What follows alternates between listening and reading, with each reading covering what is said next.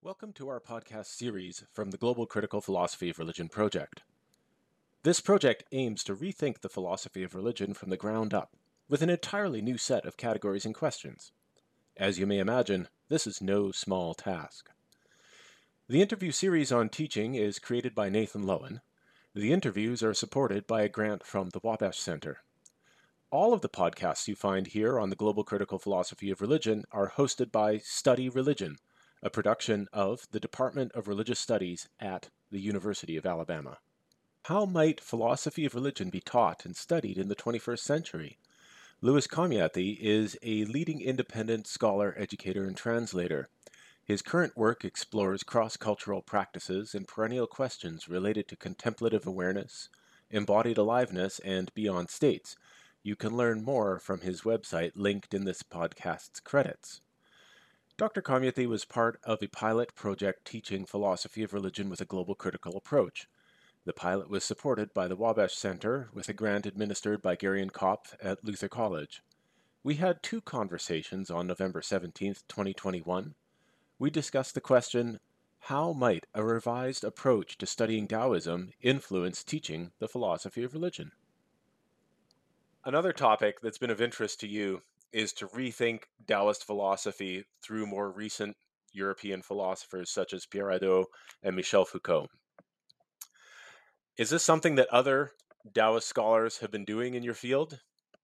No. So there's kind of, I think, complicated intellectual history to this, and I'll just make it brief, which is I've tended to be on the religious studies side of things in the academic study of Taoism. And so a lot of my kind of earlier work was advocating for rethinking the earlier periods as having these religious dimensions. But over the course of these years, and especially with the Global Critical Philosophy of Religion group, I've been kind of engaging more philosophy of religion scholars and thinkers. And so then the kind of why do I have this question or these issues with the category of philosophy has come up.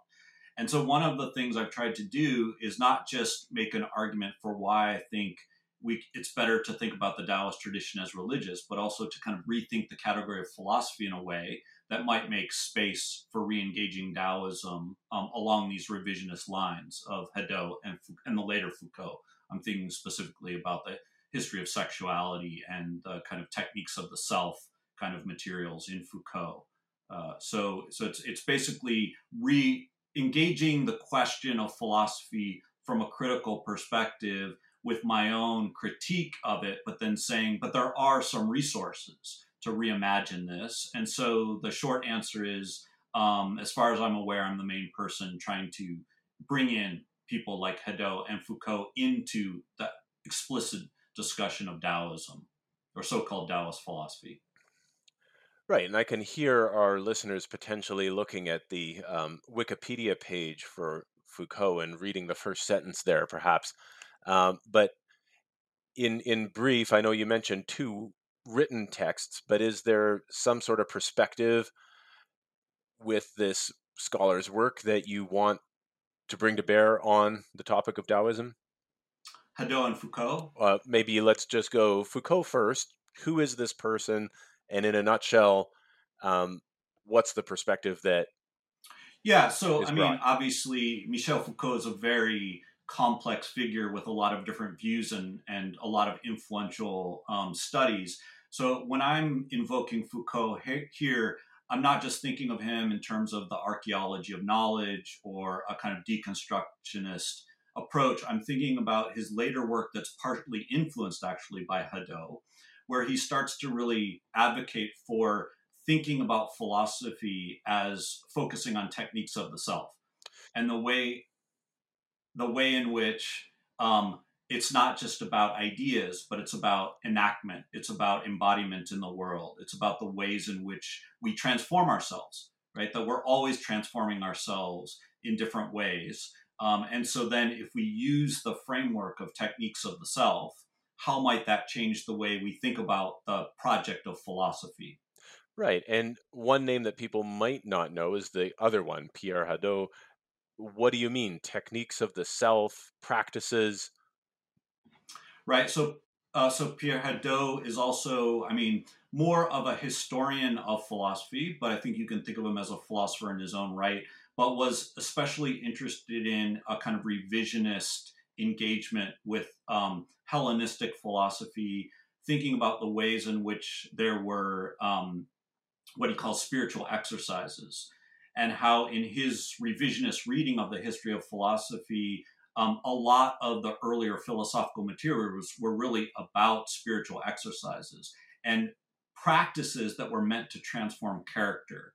So it had this kind of root in a kind of transformative practice that would change the way we are in the world, and that was really the project of philosophy. The project of philosophy was not simply to transform our consciousnesses or our minds, but to actually lead to a complete reconfiguration of character. Now, as far as I know, neither of them were scholars of anything to do with Asia or East Asia or Taoism. Why did you choose these two? And what's the work that you do in adapting their work into your work? Yeah, so absolutely, they're both clearly on the kind of Western, on the side of the Western philosophical tradition or traditions. So one part of this is what I alluded to at the beginning, which is speaking to individuals that self-identify as scholars of Asian philosophy or Chinese philosophy or thinking or philosophers of religion and these kinds of things. Is then okay, where are resources in the Western philosophical tradition that would allow us to reimagine so-called Western philosophy, but then also put that in dialogue with the materials or traditions from other cultures, and in this case, Taoism. So one part of it is to say, is philosophy really about disembodied ideas? Or is philosophy really just about thinking or thought? Or is it also about a form of practice? So that's the kind of Hadot and Foucault insight, is we should be looking at the applied, the lived, the enacted, the embodied. And then for me to say, well, that's exactly what I see in especially classical Taoism in this case. So bringing their revisionist engagement with their own traditions into my revisionist engagement with Taoism allows me to open up potential other areas of conversation, especially with people that want to believe that these materials are philosophical, and then to say, okay, do you mean philosophical in the way that Hadot means philosophy, or do you mean philosophy in the way that the later Foucault means? Because then it's possible that I'm more sympathetic to those interpretations. Or do you mean it more in the sense of disembodied thought that allows us to have nice, comfortable academic positions and not actually think about the way in which this is enacted in the world? Because that's not classical Taoism. So part of it is to say, I think the categories of spiritual exercises, techniques of the self are helpful for actually elucidating some of the Taoist materials, especially the contemplative and the mystical dimensions of the tradition. So let's say I knew nothing of Taoism and I'd never heard about Hadot or Foucault either, but you wanted me to learn something about philosophy and Taoism in the sense that you're talking about. What would be an example that you would offer to me and help me learn about? Yeah, so I think the first piece is to just give a kind of simple distilled version, as I just did, about Hadot and Foucault, and say, what are these concepts that they're putting forward as a revisionist framework to think about philosophy? So, spiritual exercises, techniques of the self, what is that? Well, there's some kind of transformative praxis that's underneath what we tend to think of as conventional philosophy. Well, when you take that and you start to move through some of the classical Taoist materials, for example, like the Tao Te Ching, the Zhuangzi, there are other texts too, but those are the ones that are most well known and usually used in academic courses. And then you start to comb through those texts looking for what you might call spiritual exercises or techniques of the self. What do you find? And you find a tremendous amount of information. Well, when you then start to think through that material from a more contemplative, lived, applied perspective, what does it tell you? And it tells you that they think that they have a spiritual technology that will transform you, that will lead to a different way of experiencing, that will align you with a sacred reality, that will lead to a completely different way of being in the world. So, I mean, it sounds like you're you could reframe what you're talking about not as philosophy of religion, but philosophy of spiritual technology? Or philosophy of praxis. So I've been with other members of the group thinking about this. A philosophy of praxis, a praxis of philosophy. Is that something we want to imagine? Do we want to imagine philosophy beyond the classroom? And this is where I think it's radical, and maybe it's radical in the sense of being traditional, returning philosophy back to maybe some of its foundational roots, in the sense of, well, are we trying to be better human beings? Is there a larger purpose to being human in the world? Are there certain problems that are calling us to change? And that maybe philosophy, as a set of spiritual exercises and techniques of the self, give us materials and resources to work on that in an intentional way, in a transformative way, in a way that might actually lead to a beneficial presence in the world. And I have a hunch that that changes what students' homework assignments might be. I mean, we haven't talked about the classroom much here, and we're near the end of our conversation.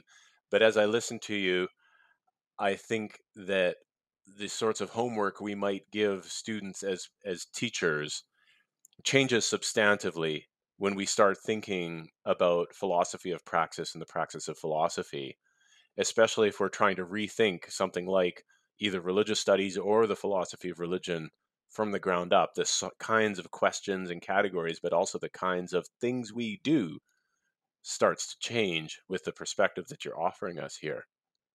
Yeah, and you can also, I think, develop a set of exercises that are not explicitly religious, because this is always one issue that we face, that are more about a phenomenological investigation of one's own experience, one's own relationships, one's own way of being in the world, that brings greater awareness of that, that then clarifies the students' values for themselves.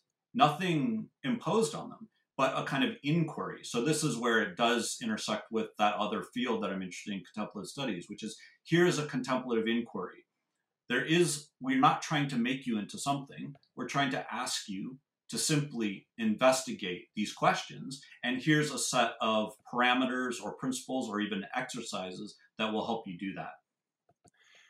To close out our conversation, I'd like to hear from you what you think people who are interested in what we've talked about, or even instructors or professors or teachers who are interested in implementing this or considering what kind of possibilities are out there, what sorts of resources would you direct them towards as they might want to develop this kind of approach to teaching and learning?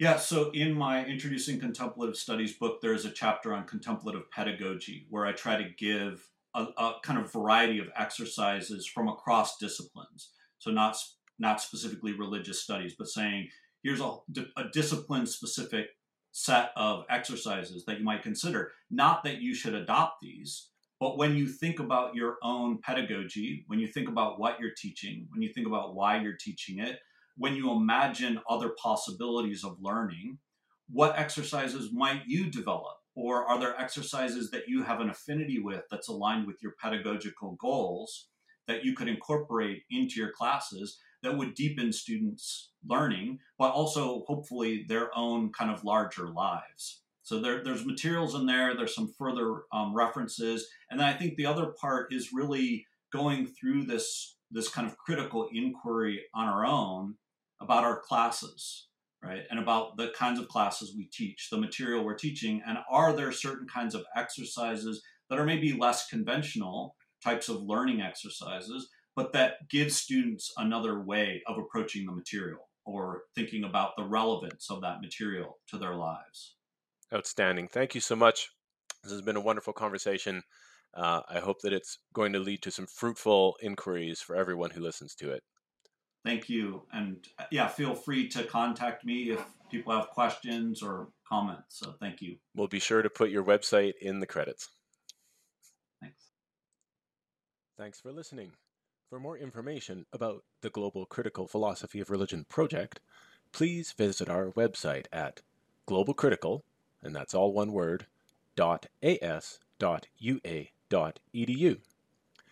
There you will find our participating scholars, publications, sponsors, projects, and contact information. Study Religion is a production of the Department of Religious Studies at the University of Alabama. For more information about our department, please visit the website at religion.ua.edu. Or you can search for our department on Twitter, Instagram, Vimeo, Facebook, SoundCloud, Apple Podcasts, or Spotify Podcasts. Thanks. Goodbye.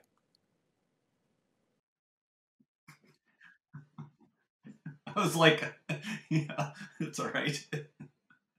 That's all right. I thought you were trying to connect the two. Yeah, this is sounded, whoa, deja vu, story of my life.